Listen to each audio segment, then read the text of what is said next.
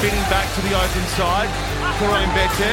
Lovely ball here to Simon, who's quick. Pete Simon looking for Karoim Betcher. Back to Simon. Oh, that is wonderful. That is wild. That is amazing from the Wallabies. Welcome to Pick and Drive Rugby, where the People's Podcast, providing a platform for rugby lovers to come together and support the game that's played in heaven.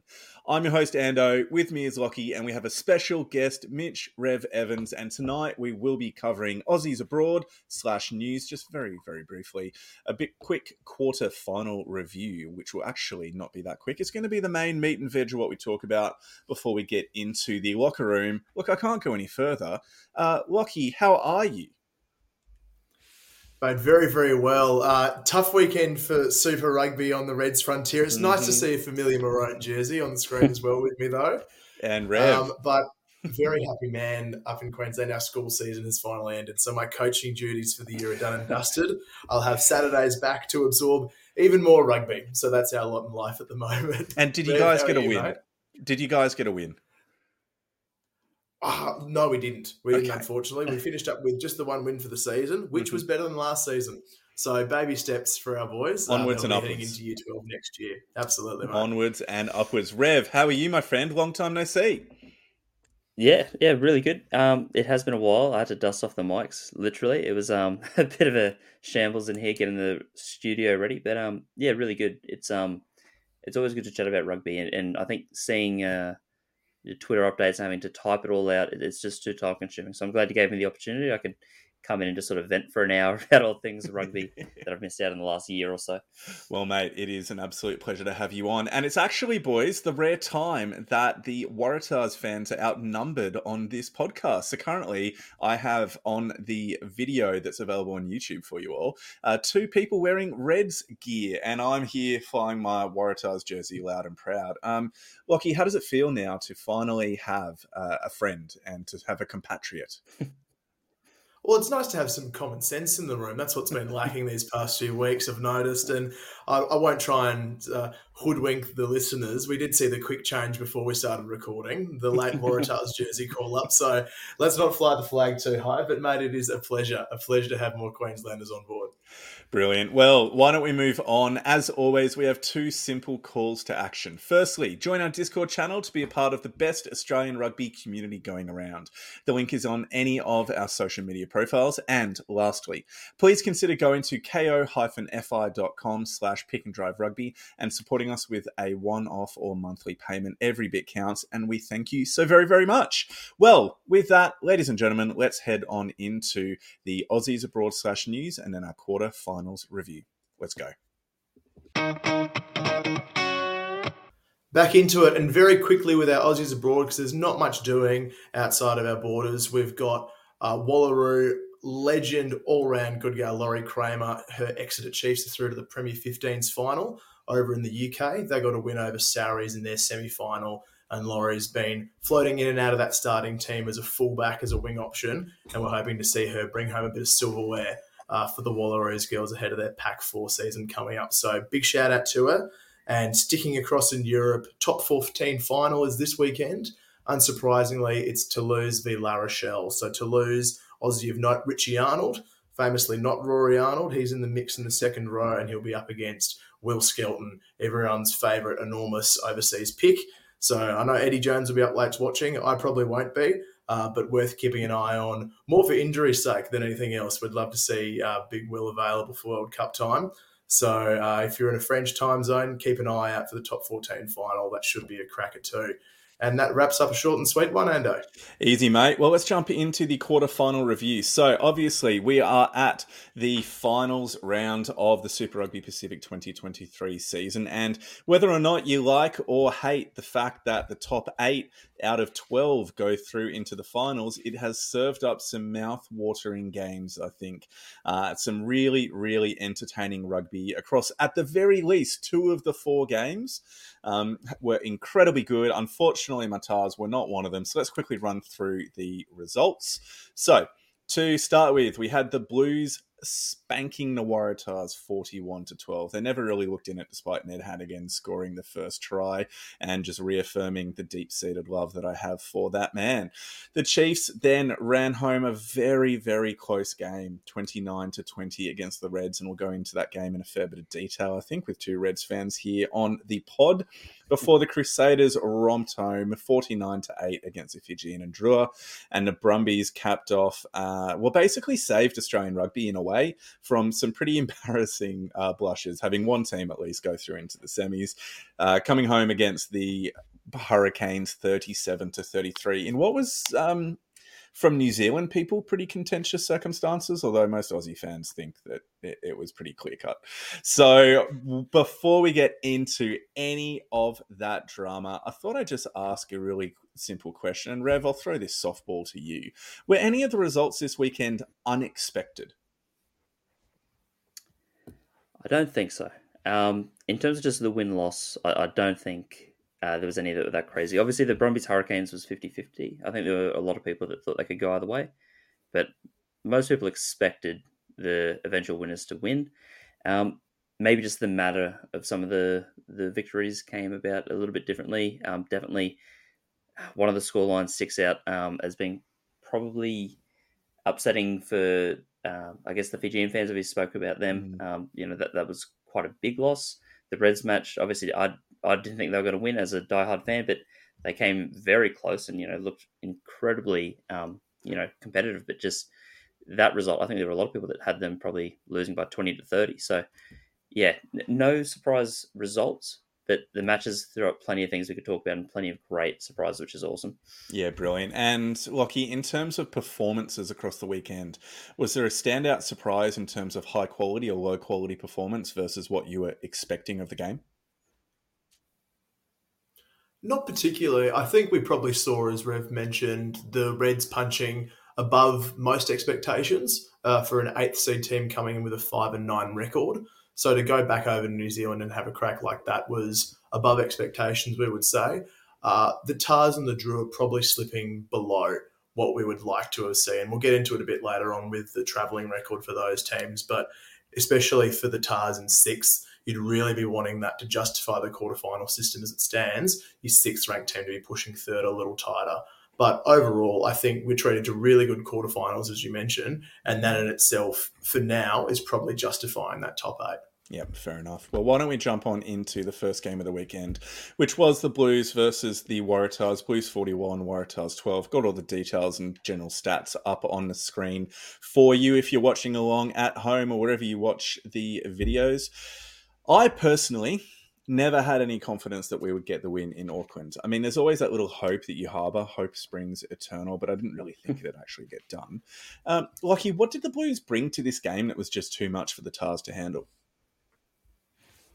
I think they brought speed and quick hands. You saw right from the outset, even though it did cost them an early try with some errors, in that first 2 minutes, the Blues were very keen to spin it wide and spin it early. So you've got all that pace out wide, all the talent in the world. We've talked to death about Mark Talea and Eureka Ioanes and Caleb Clark, who wasn't even on deck for this game. They had AJ Lamb, but they still looked immediately to push their advantage in the outside backs. And I think at the end of the day, the Blues probably ran the Tars off the park in that regard. Yeah, especially exploiting some changes within the outside centres and the back three as well for the Waratahs. You look at the run meters, 688 to 382.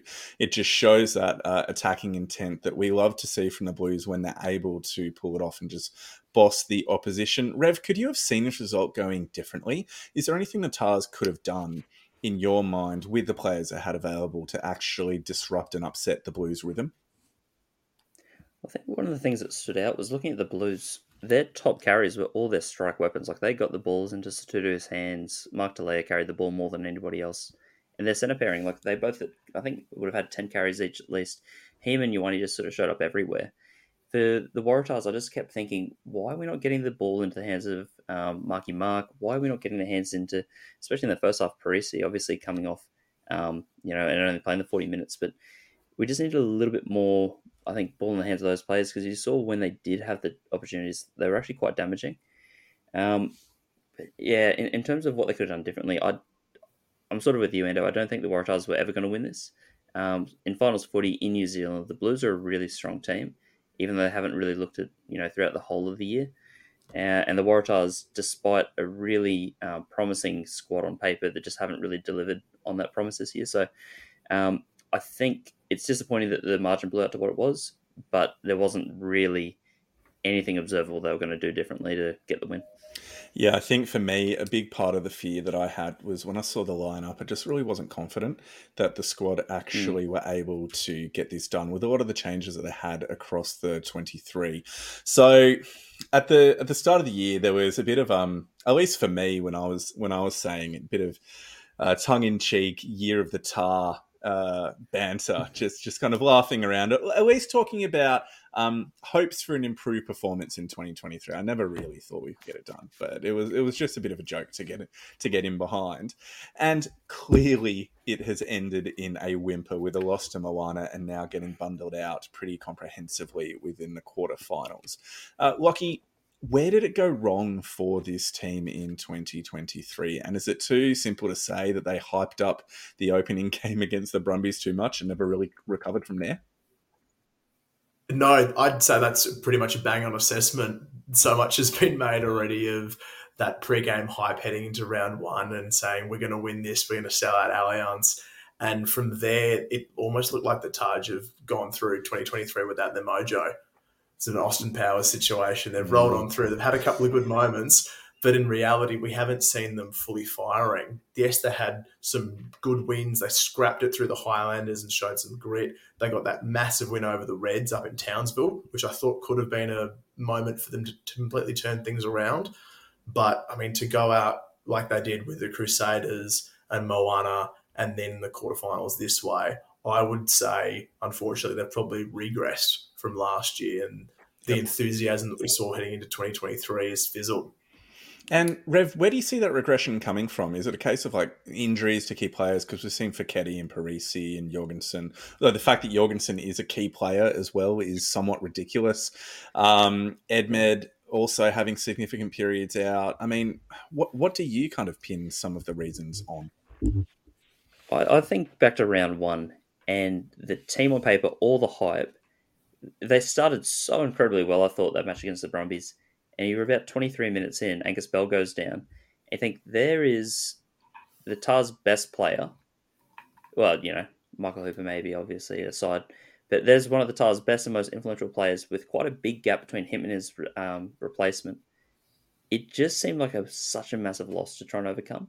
And that was all off the back of, before round one, Curtly Beale doesn't make it to the first game because of off-field indiscretions. We've got issues with, I guess, depth in a few areas once injuries hit. Ben Donaldson was in the worst form of any Australian fly half, and yet you couldn't replace him despite having all these great options because Edmed and Harrison were injured. It just seemed like whenever injuries did occur, they just happened at really unfortunate positions and timing.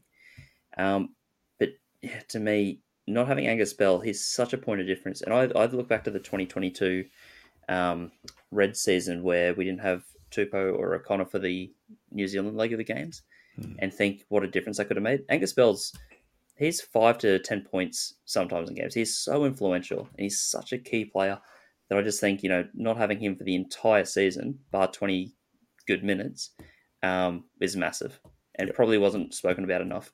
Yep. Well, I think let's not kind of dissect this too much more because, like we said earlier, it was a comprehensive win to the Blues and well done to them. I mean, when you've got 9 clean breaks to 3, 35 defenders beaten to 12, the possession stats are just through the roof, meters run. It just shows the dominance that they had as a team over the Waratahs. I think for me, I'm pretty much happy to just kind of erase this one from the memory and maybe in a few weeks' time see what kind of reflections we can do on the season as a whole as a bit of a recap. But why don't we move into a game that was genuinely entertaining and came down to the wire. It was the Chiefs versus the Reds. And I don't know how you two were able to kind of get through this game with all your fingernails intact. It must have been incredibly exciting. Rev, what were your immediate reactions at the conclusion of this 29-20 loss away from home?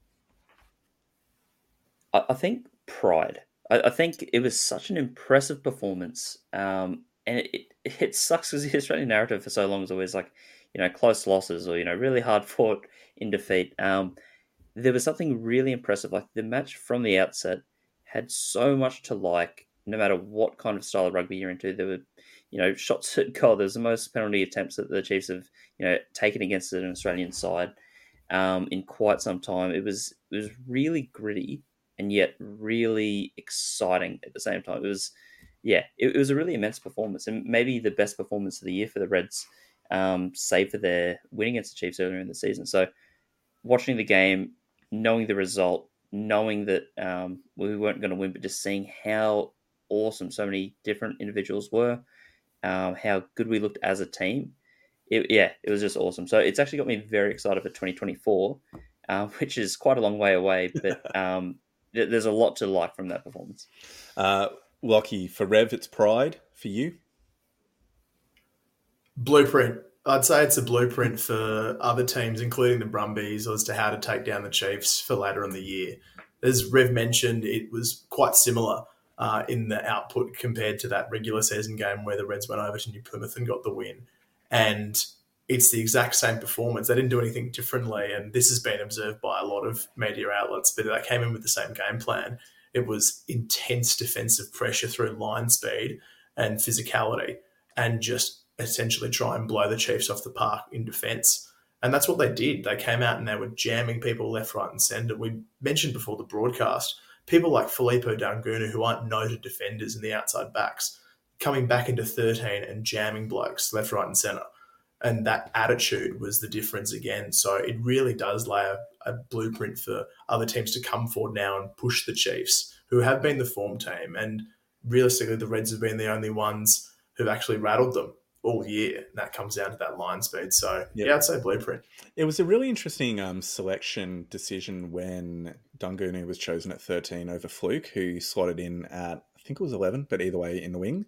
And that was an interesting choice. Rev, what did you make of that before the game? And then how do you reflect on it now that the game has been played?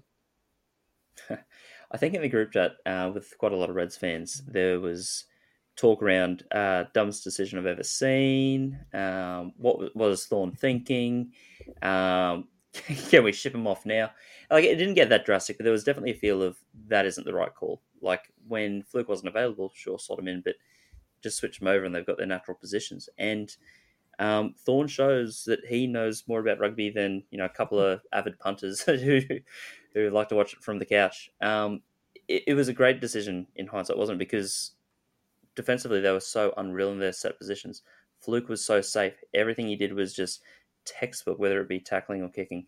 Dungunu was leveling people like it was, what he was there to do. And I want to see more of it. It was unreal.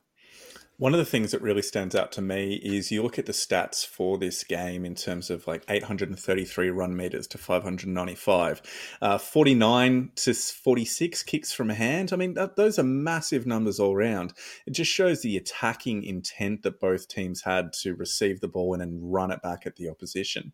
The Chiefs had 10 clean breaks to 3, 30 defenders beaten to 19. Those clean break and defenders beaten stats are actually somewhat similar to the Waratahs Blues stats. But the difference was that the Reds' scramble defense was so impressive, and their ability to keep working hard, even when it looked like the opportunity was gone, just showed that pride and that willingness that they had as a team to come together to, basically stay in the fight. And I mean, Lockie, the first 3 kicks for goal for Tom Liner, unfortunately leaving 7 points out on the field. How would the game have been different, considering you're leading at the 70th minute? Oh, would have been nice, but the margin's still 2 if you take it as a full 29 for the Chiefs. I mean, The Chiefs, to their credit, were fantastic in the back end of that game, being able to grind forward.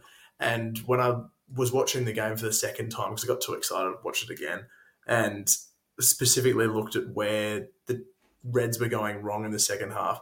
And it wasn't that they were doing anything wrong. There was one bloke from the Chiefs who just decided to take the game by the scruff of the neck and win it himself. And that man was Brodie Retallick. So Brodie Retallick, with about 20 minutes to go, just decides that he would like to now play the game.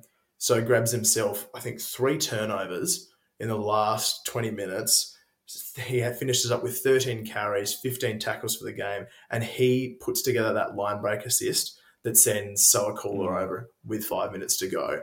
And we see it all season, people putting their hands up, I'm the next big thing. Everyone's talking about next locks or rising stars, but Brodie Retallick has been arguably the best second rower for the better part of a decade, and he keeps getting better. So I came away from that game thinking that's one man who won it for the Chiefs there. It was unbelievable. Rev, a Reds player that stepped up to the challenge in New Zealand. Who would you rate? Yeah, it's tough because there were so many that I think were great throughout the season and delivered great performances, like a McBride or a Tate or a Harry Wilson. But one that probably stood out is Seething, just because I don't think he's ever really been renowned as a great scrummager or even that fantastic around the park. He was just a bit of a journeyman. Like, he's popped up at the Highlanders and he's been at the Rebels and he's played for a heap of NPC teams. But he delivered like some awesome scrummaging moments. He really held his own against what was, the best scrum of the competition. A couple of All Blacks in there, and Irish international as well. But I just thought, from someone who was nearly a bit of a surprise pick into the squad at all, just it was injury replacements. We needed people desperately. He turned out a fantastic performance. Everything that I saw him do, I was like, this is an elite performance for a tight head prop to come over to Chiefs where he's in one of the dodgiest scrums of the season, to come up against the best and just to hold his own and dominate. I really was impressed with Seth. Awesome. So that's a shout out for Seth. And Lockie, who's your shout? My shout would be Matty Fazler again. I was amazed with his consistency throughout the season, and similar to Seth Fagasi, coming in largely unheralded, and he's made the two his own now. I know people are talking about him for Wallaby stocks, and I don't rate it just yet, but he's becoming one of the form Super Rugby hookers. And again, he goes through set pieces solid. There are a couple of wobbles at line-out time for the Reds, but around the park, Matt Fazler's excellent as well, and finished up with 25 tackles without a miss. So he's worth his weight in gold at this point. He also has, in my mind, the best haircut and facial hair combo of any hooker within Australian rugby. He's got a moustache you could set your watch to. It is that tight. So very, very much enjoyed. For me, my low-hanging fruit that I'm going to pick is Suli Vunivalu. And it's quite a simple pick. I mean, he scored 2 tries, so you always have to rate that. But it seemed like it was one of his more involved performances from the season, and maybe we're starting to see some of his growth and development into the 15-man game when it's been so heavily interrupted by injury, and his form this season hasn't been great. He did show a really, really strong performance, I thought, this weekend. Well, what I now want to ask, and Rev, I'm going to direct this one to you because you kind of have spoken about looking ahead for 2024, but I actually want to pause you, get you to reflect on 2023. Getting knocked out in the quarterfinals, so basically a low tables finish, finishing 8th, and then getting knocked out. Is that kind of the best you could have hoped for in 2023, considering the injuries, particularly in the front row? I think even with those injuries, I had hopes that we'd finish 6th or 7th. Looking at the teams, Brumbies were just better on paper, and the 4 New Zealand teams that are above us, I think were all deservingly above us as well. I thought the 2 big things were probably what would come down to is that game in Townsville against the Waratahs. I thought that was going to be really key. In the preseason, I thought the Tars were better. But throughout the season, I thought, no, they've been pretty average as well. Like, neither team's really hit their straps. So to me, that was a really important battle for who was going to be the 6th team. And the Tars deservedly won that. So, it's about as expected. I would have liked us to sneak 7th or 6th at least. So I hate the fact that, they put these performances together against Kiwi sides, but then the only other wins are against, Moana, Fiji at home, which was just scraped through, and then the Force. Yep. And a win against the Force, that counts for nothing. I could beat the Force. Strong words. Them's fighting hate words. The Force. I hate the Force. Lockie, Would you feel a similar kind of expectation for 2023 and where the Reds have ended up? Bang on. I didn't see us finishing higher than sixth, really, especially after Rev mentioned the Tars game, but also the Brumbies game up at Suncorp when they came up and put, I think, 50 on us or something Yeah. like that. I mean, they really, really stormed through, and that was a bit of a reality check for Reds probably players and fans at that point, thinking where we can go with this season with, no Tupou. I mean, everyone's got their injuries, but that's your big injury if you're a Reds fan going a season without your marquee player. So I think realistically, quarterfinals and making an account for yourself is great, but the end of our regular season, barring that Chiefs game, was what really got me, against the Blues at home, sort of fizzing out, the Drua. I mean, there were opportunities there for us to climb the ladder, maybe even if we didn't deserve it. And those are the games that we need to be winning and taking next year if we want to push for a top six or, aspirationally, a semi-final berth in the near future. I want to just add in there a quick little thing moving forward as we wrap up this Reds review. You know how there'd been that chat about James O'Connor moving over to the Force a couple of weeks ago? Have you guys seen his Instagram post from today? I have not. No. Okay. Ooh. So he's done a bit of a review of 2023, and it's a personal reflection on the growth and the challenges and the difficulties he's had and grown as a person. But he says, "Watch this space. I promise you, next season in the Maroon is going to be special." Now, whether that just means special for Reds rugby, whether that means special for me as a Reds player in the Maroon, I'm taking it to be that latter, and I think that would be fantastic if he can be hanging around to help provide some further growth. He's been fantastic at 12 in the latter part of the season. I think he's really hit his straps there, particularly with Lino on the inside of him. Rev, how does that make you feel, the idea that James O'Connor may well be sticking around for another season or two? To be fair, I did think he was sticking around for another year. The Force thing I'd never sort of bought into, so I hope he does. But I think that's kind of needed. We need someone to steer Liner around. They just don't have experienced heads in the back line.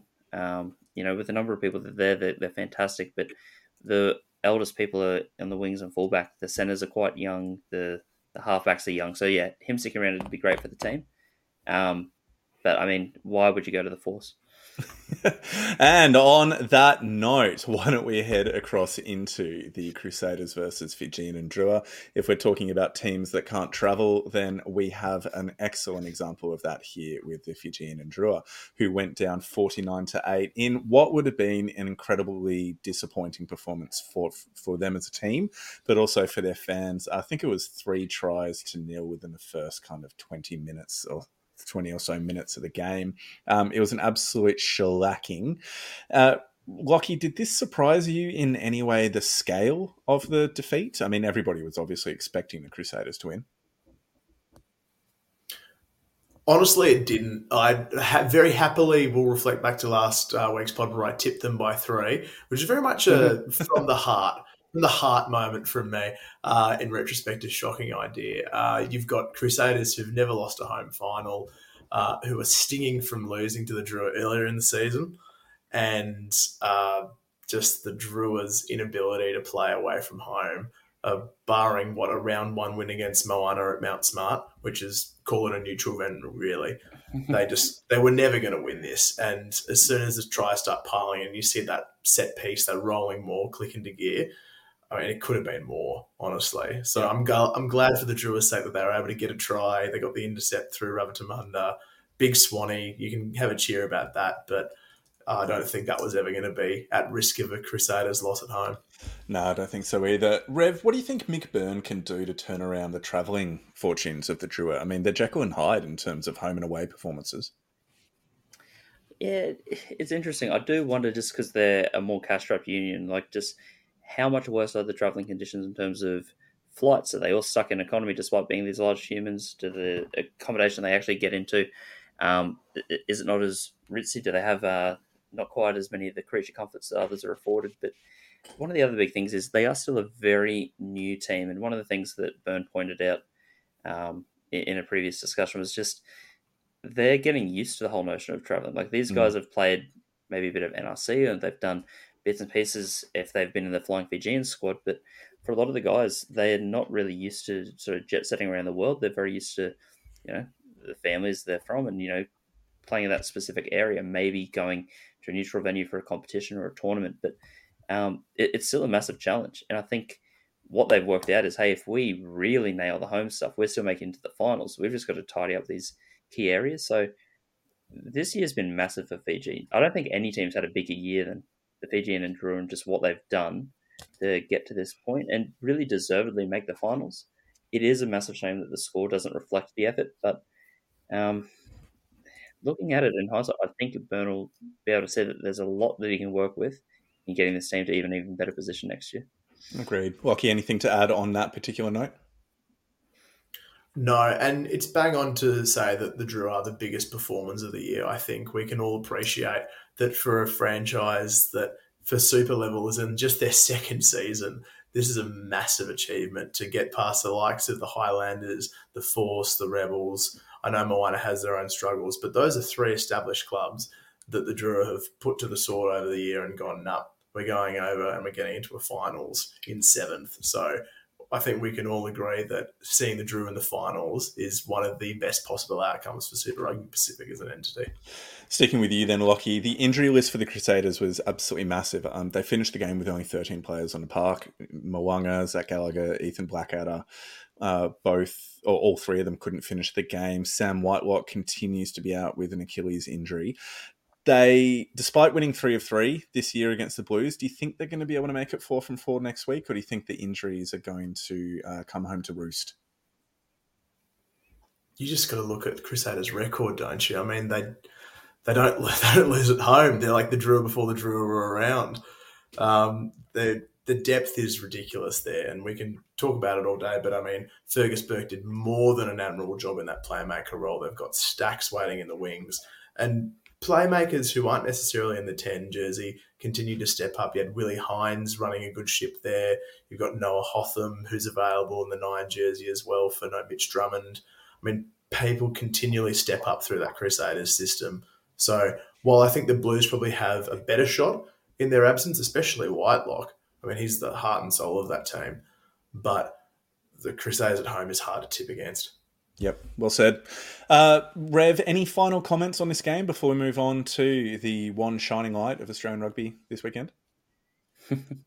I guess a bit of a thought for the draw, because I saw the score before watching the match and I thought, oh man, they just got pumped. But watching it for 70% of the game, it's really competitive and really even. I think at the start they sort of got punched in the nose a little bit by the Crusaders with just the forwards barraging them constantly. It was really hard to defend. So I think when you look at the tries that the Crusaders score, how often do they score 7 tries and only one of them's to an outside back?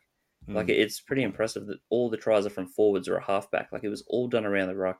It was all really just like these little offloads or short passes. And I think it played into Fiji's... it worked against Fiji in the sense that they took away their strengths and just completely nullified. So if you haven't seen the game, don't let the score sort of deter. It was a really good watch. Yep. Very well said. Well, why don't we move now into the Brumbies versus the Hurricanes game? And that was a nail-biter, 37-33, with the Brumbies starting the game very strong after an opening try to Kenny Naholo, and then Ollie Sapsford and Jack Debrasini and Len Ikitau brought it back within the first half to make it 3 tries to 1 to end out the half. Look, we just have to start with this. And Rev, you like a bit of a rant and you like a bit of a dig at Kiwi fans and opposition. Try or no try? No try. No try. It wasn't even close. No. Well, the thing is, Nick Berry is right next to the situation and sees that the ball is not on the ground. Otherwise, he would have awarded the try. But because he wants more clarity, he says, hey, you guys have all the cameras, all the angles. Can you just check for me if there's any evidence? Please overturn it. But I can't see it grounded and I'm right next to it. They say, goes up there. There's all these stills that have been floating around Twitter with people claiming whatever. I haven't seen a single thing with the ball on the ground, and the TMO couldn't either. So, regardless of what Artie thinks or what the New Zealand fans think, there's no evidence of the ball on the ground, so it's no try. Yep. Lockie? Totally agree. There's no conclusive evidence to overturn an on-field decision of held up, so you can't complain about it. I mean, yes, Artie Sevilla played brilliantly, and I'm sure he's one of the most passionate blokes going around. We all are about our rugby, but that's Nick Berry's call. He's on the spot, and he made the right one. I really enjoy the fact that so many of the Kiwi fans who are putting this forward aren't able to kind of own the fact that in the play right before that, Geordie Barrett had the opportunity to kind of play it out wide, and it was just basically an open try scoring opportunity. But he tucked the ball under his arm, went in, got tackled and brought up short. And so it's one of those situations where if it happened against a team that I supported, I would be feeling pretty salty about it, and I'd be pretty frustrated at how close we came.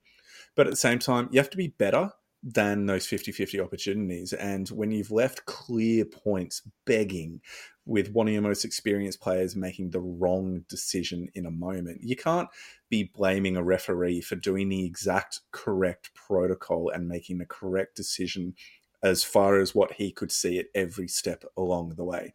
There's nothing wrong with the process, nothing wrong with his decision.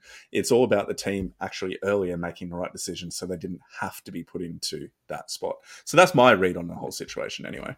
You've got to be better to take the referee out of those situations. But look, I say that now when it's not the Waratahs who are having the call against them. So I know it'll be different if it was my team, but hey, that's all the joys of rugby. So let's actually get into the match itself. I thought that the Brumbies actually had, I'm not going to say control of the game. They were really, really impressive within the first half, particularly. But one of the things that really seemed to be their undoing and brought the Canes back into it was their propensity to be giving away repeat penalties to allow the Canes to kind of march down the field. Lockie, is that a fair assessment? What was it that enabled the Canes to get back into the game within the second half? Whatever was said at halftime, I reckon played a big role, because that 40 to 60 minute period, the Canes just dominated. They flipped the script completely. I mean, Artie Savea comes out, scores a try, essentially by himself, takes, who was it, Jerome Humes for a ride, goes 5-10 metres with him on his ankles and goes over. I mean, the man's a machine. But you're right about the penalties. I think the Brumbies almost kicked themselves out of this game, and it could have been disastrous as a result of that. But you know, those tight margins it comes down to, and we're lucky that, you know, Tom Wright's not throwing the ball in someone's face close to his own goal line. Otherwise, it probably goes the other way. That was an interesting one, wasn't it? It showed a fair bit of maybe some of the chat about him not being able to score tries against New Zealand opposition had been getting to him. But Rev, what was it, do you think, in that second half? I mean, we've heard Lockie's thoughts. What do you think was it that enabled the Canes to get back into this match?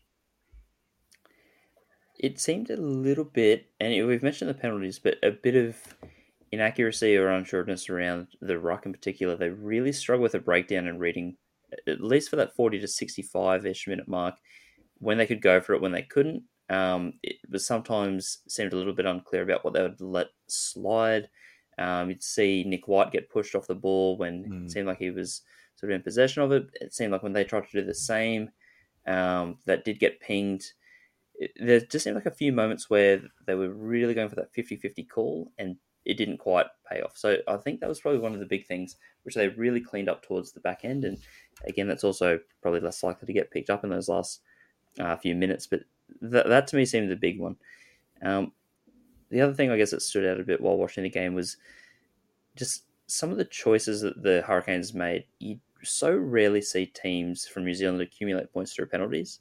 And you could see that, like, from the outset, they're happy to do that. They knew they needed to keep points going to, I guess, stay in the game. And they did such a good job of, I think, not even milking, but just really making the ref aware of everything that was going on with the ruck. Every time you could see players pointing and just gesturing. Artie did a really good job of getting and speaking to Berry on multiple occasions, just saying, hey, look, they've done this or that. Every stoppage, you could see them interacting. I just thought there are a few things like that that were really clever. and it showed that they could fight and claw it back and make it a really tight game to finish. Yeah. Is Artie, and it's a pretty outrageous statement in a way, but is Artie the best player individually within Super Rugby? Lockie, do you reckon? Probably on par with Talia for the season, I'd say. But, I mean, Artie Savea has been carrying that Hurricane side for a couple of years now. He's outrageous. He slots in anywhere across 6, 7, 8. He'll pull off ridiculous tackles, dummy gate from a couple of years ago, or is tossing them all around the place, or not, for that matter. He is an individually brilliant player, and I don't think the Hurricanes go any extent of the depth they've gone in this season without him. He's been brilliant, frankly. Rev, who would you rate equal to or above Artie Sevilla if you could name 2 or 3 and you can't name any Reds player? You made it very hard with that last qualifier. No, I was going to say I don't think Artie Sevilla was the best player on the park last night. I think he's so unheralded, and I get in trouble all the time for saying how good he is, but Len Nikitau is a freak. He's such a freak. I think everything he does screams world class. And there's some games that sticks out more than others. Because some games he's a bit more of a Josh Fluke where he just does everything really soundly. And you think, gee, he's so reliable. I'd love to have him in my team. But he was just a freak of nature. Like, it was one of those games he realised, I've got to really turn it on for, the team. Because this is a tough ask. We're in knockout footy. I think he's one of those guys that he's not in the highlights reel package each week. But show me a game that's less than 8 out of 10 from him. He's such a freak. So to me, Artie Sevilla is great, and I do really like him as a player. But Len Nikitau, man, he's good. And then obviously there's about 25 or 26 Reds players who are also the best. But just without naming them, Len Nikitau. Len Nikitau. Rev, just on Len's stats. Sorry, Ando. I pulled up a couple here because I was watching it through the game as well, and you always hear on, particularly the Aussie stand commentary, they talk about Len Nikitau is the best attacking right to left centre in the world, and they put all these qualifiers on him around his right arm fend, and you're thinking, bloody hell, he's one of the best outside centres, period. And he comes away defensively from this game as well, looking world class. He had the most turnovers for the game with 3. He scores his try. He sets up another one with his try assist. He lays on 17 tackles, I think at about 95% or something ridiculous. And then he's breaking 4 tackles as well. Both sides of the ball, he is one of the best. And if he's not starting in a 13 Wallabies jersey, I'm not here. Yeah. I think it's all of that. And I'm a sucker for it. But his left foot, I love his left foot. It's such a beautiful kick. It's like every time I think, they're in a bit of trouble. Lolosio, when he's on, doesn't have the biggest boot. Debrasini, like, it's big, but sometimes Nikitau just nails it every time, man. Well, like, we talk a lot about Ando's Lonergan and Hannigan obsession, but I think I've got to put Nikitau right up there. He might be my man. Just his left foot, particularly. Just his left foot. Yeah. Just get a picture of that mounted on the wall. Mate, you look at some of the stats across that game now, and that's actually where I was going to go before, so thanks for jumping in there, Lockie. But you look at some of the defensive stats of other players across the team. So Mick Frost, 16 tackles, missed 2. Valentini, 17. Pete Samu, 21 tackles and only missed 1 across the game. It just shows the work rate that so many of the Brumbies players have, combined with the accuracy across the whole team. And interestingly, you look at Sefa Kautai, who had 13 tackles and missed 6. He is one of the least experienced players. And so it just shows how the quality and the experience within the Brumbies team is really stepping up within these big matches. And it just shows the fact that they've had this team together now for 3 or 4 seasons. These players have been coming through their systems and are just able to produce big games in the big moments. So what we might do here, Rev, was there any particular player or moment within this game that you wanted to highlight or speak to? Lockie, I'll throw the same to you before we probably then start moving on. There was one moment, I guess I'll highlight a negative just because I thought this one could have been really damaging, was the Devon Flanders try, where he breaks off from the scrum. It's a really messy scrum. It looks like it should have been pulled up. There's so much going on, but the Brumbies players have multiple opportunities to try and stop him about 60 or 70 metres out, and he just keeps burning people. To me, when that happened, it blew the score out to the Hurricanes' biggest margin of the night, and I had that sense of dread that Australian rugby fans know far too well of just, oh, it's happening. Oh, that's it. Okay. Oh, it's nice while it lasted. And it was negative for the fact that it happened. It was positive that Brumbies overcame it, but it just, watching it happen, it just felt so familiar. And to me, that was sort of like, yeah, a bit of a pit in the stomach of like, oh man, this game was so good, and the Brumbies were so dominant. They just let this try happen. So, yeah, that was probably the moment that stood out. Not only for it happening, but for the fact that the Brumbies actually pulled themselves back by the bootstrap and said, no, we're winning this thing. This is our game. Well said. Lockie, over to you. Yeah, quickly just on that exact moment as well, talking about, World Cup and Wallaby time, Tom Wright has another great attacking game, but he just got minced by Flanders.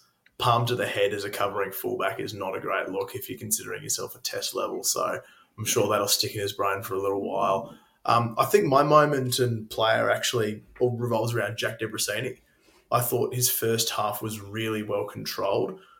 He missed a couple of his kicks, but his general play and direction was excellent. He scores himself a really good try, stepping off the left and breaking through the line, and reminds us that that's another really high-quality Super Rugby player within the Australian system who, coincidentally, has probably got to that stage by being outside of Australian Super Rugby and cutting his teeth across the pond. So whatever we can do to keep him around and add to that depth, let's get it on board. But the Brumbies don't win that game without Noel Olasio coming off the pine and kicking it from the sideline. Yep. So just another little reminder there that there's another 10 in the conversation. Very well said. Very well said. Well, we might dive straight into the locker room now. And the locker room, for those of you who do not know, is an opportunity where you, as the fan, have an opportunity to submit questions and comments for us to speak to live on the pod. So, Lockie, I'm going to hand it over to you, and starting here with Nick Wilson. Beautiful. Yeah, so we're kicking off with a Wallabies-ish question. And it goes a little something like this from Nick Wilson. Eddie previously spoke about the big games against the Kiwi opposition being the ones that matter for Wallabies selection. So from these 3 knockout games against Kiwi sides we had this week, who showed enough to give Eddie something to think about, and who hurt their Wallabies chances? Ando, start off with you, mate. Look, I think for me, my mind just straight away goes to Waratahs players, as is natural within the rugby world and what everybody should be doing. But for me, I think that the player who probably... I wonder if Michael Hooper maybe hurt his chances a little bit. And I know that might be contentious, but you actually look at his stats from the game and they were quite poor. Hooper had 16 tackles and missed 6 of them. And you don't expect that from a player of his quality. He also wasn't as impactful in a carry and in a ruck as I would hope for. I just wonder if a question is within Eddie Jones's mind about whether or not Hooper is the starting 7 for the Wallabies at this point in time. I'm not saying he will not be picked, but I wonder if that question is coming in based on the last few performances. So he's kind of my pick. Yeah, that's a massive call from a Tars fan. Wow, Rev, how about you? Someone who's gone up and someone who's gone down. Yeah, trying to narrow it to just one who's gone up is hard because I think you could nearly argue any Reds outside back showed something that could excite. And to be honest, I had no Reds outside backs making the Wallabies squad.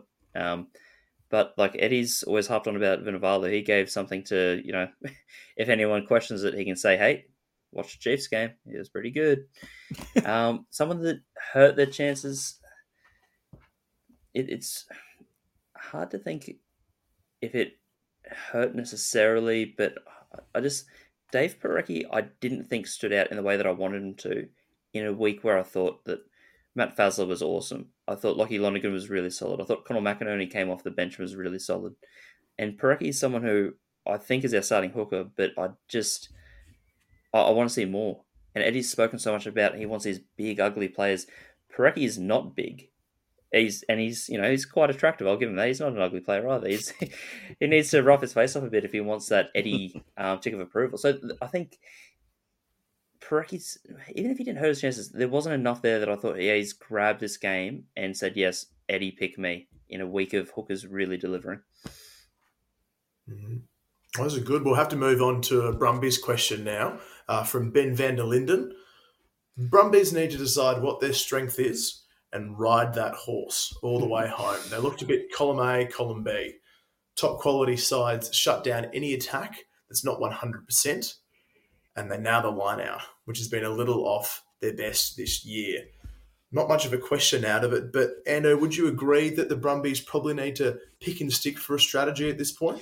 Look, I think they've reached the point where they have enough variety within their game that they can generally adapt it for the opposition that they're playing. So we all know about the maul strength, the line-out strength. I mean, that's true. I also think that they've developed a width and a counter-attacking ability to their game that's only been heightened by Tom Wright being played at 15, because he is a player that won't consistently look to kick return the ball when he takes it at the back as a 15. He'll look to run the ball back and to set up for kind of the next phase's attack. And his stats have consistently been excellent in terms of meters gained, carries, defenders beaten, and the like. And so he's been doing really, really well within that role. I'm not sure if the Brumbies just need one particular thing.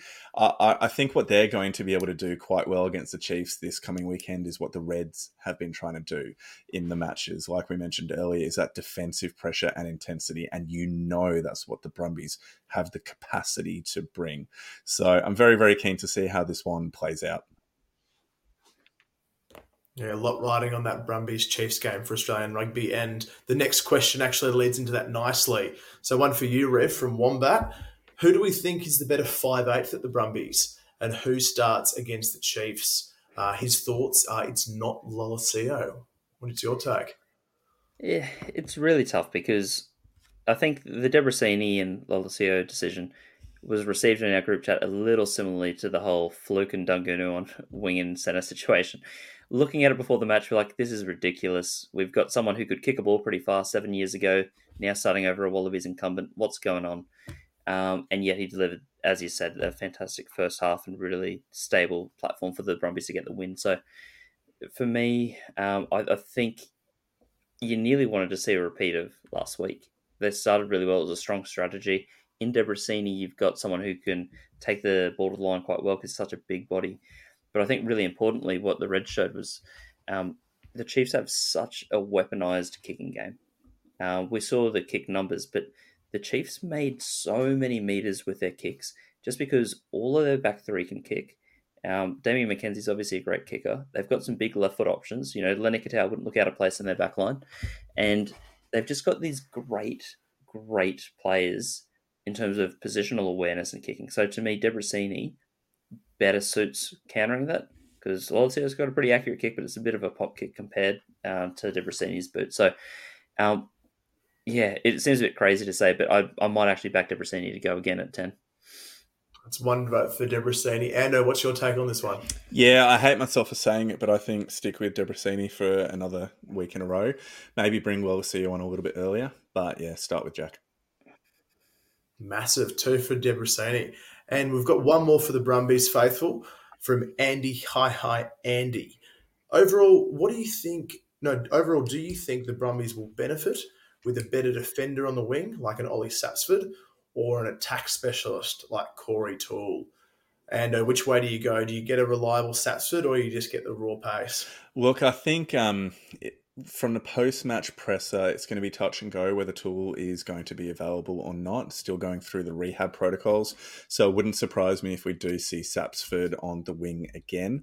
I thought he actually played very, very well this week. I thought he, as a makeshift winger, he did well. And he's been one of those players that's just been really reliable coming into the Brumbies setup wherever they've needed him to be across the centres or the back line or outside centres. So for me, it's Sapsford, because if you're wanting to play a kind of umbrella or rush defense, you need somebody that's really defensively intelligent to be able to pull that off. And I think Ikitau, with the communication with Sapsford outside of him, will be able to do that quite well. So yeah, I think probably Sapsford at my mind, just because I don't think Toole's going to be 100% fit. That's a fair take. And I hate to harp on these things as well, but Sapsford's another bloke who's gone across, played a bit of NPC across the ditch and come back a better player for it as well. They love him over at Hawke's Bay. So it's good to see that versatility available now for an Aussie Super Rugby side. We'll finish up our locker room chat on the Reds, as it should be done. And Rev, this one's for you. A bit of a statement to chew through and analyse. And take your time on this one, because I like this question and statement coming in from Nick Wilson. It goes like this. For the Reds, I think coaching changeover played a part. 3 new assistants came in this year, with Blake doing defence, Hames doing the scrum, and Heaton as a coaching coordinator, breakdown, and squad development manager. New voices and systems takes time to have an impact, and it looks like that's taken most of the season. Rev, what do you make of that assessment, mate? I guess it's reasonably fair when you take into consideration some of the performances we had. And I think Hames in particular got a lot of credit. The scrum really did seem to come around a fair bit at the end. You think back to, what the Reds had to go through. No Tupou for the whole year. Harry Hoopert, their best loose, had injured for the whole year. Feo Fodawaika, who played 14 of their 15 matches last year, has gone overseas. So they missed a lot of their key players. So the scrum did hold up quite well towards the back end of the season. And we did have some slightly improved defence. I'd say our games against, the Crusaders, parts of the games against the Blues, and the 2 games against the Chiefs did look really nice defensively. So part of that statement I do quite like. But there were still so many poor performances in between. Like the Fijian match, leaking that many points didn't need to happen against a team that, was in a similar position to us. We were both desperate to make the finals, and we needed to get that win to really be sure of it. And while this has, shown some improvement, and we're just talking about how nice it is looking to 2024, you kind of hope that all those guys stick around with whoever the new coach is, for at least another 2 years. Because, as I was saying, it takes such a long time. Like, this Brumbies system is so good because they've been there for so long. It's not, a matter of a season and a new coach comes and goes. Like, everyone knows the setup so well. So I do really like this from Nick. I think it's a great point. But I do think, a little bit more needs to be put to the coaches, because it wasn't consistent even towards the back end. I'll give you a follow-up then, and a general one as well on this glorious club that we call the Reds. You got a blank check. Who are you signing as head coach for 2024 up at Ballymore? Now, the blank check, there's literally nothing written on it. It doesn't have an address to anyone. I can put whatever I want. Go nuts. Okay. I am not considering a coach for that. I'll pick up any coach. I want players. I want a marquee player to hang my hat on. But if it's got to be a coach, I think it's been spoken about a little bit. But Robbie Deans would be like quite an exciting pick. I think he's obviously got such great pedigree with the Crusaders, and I thought he did a good job with the Wallabies at a time where we just couldn't quite get the bulk of the squad to stick around together.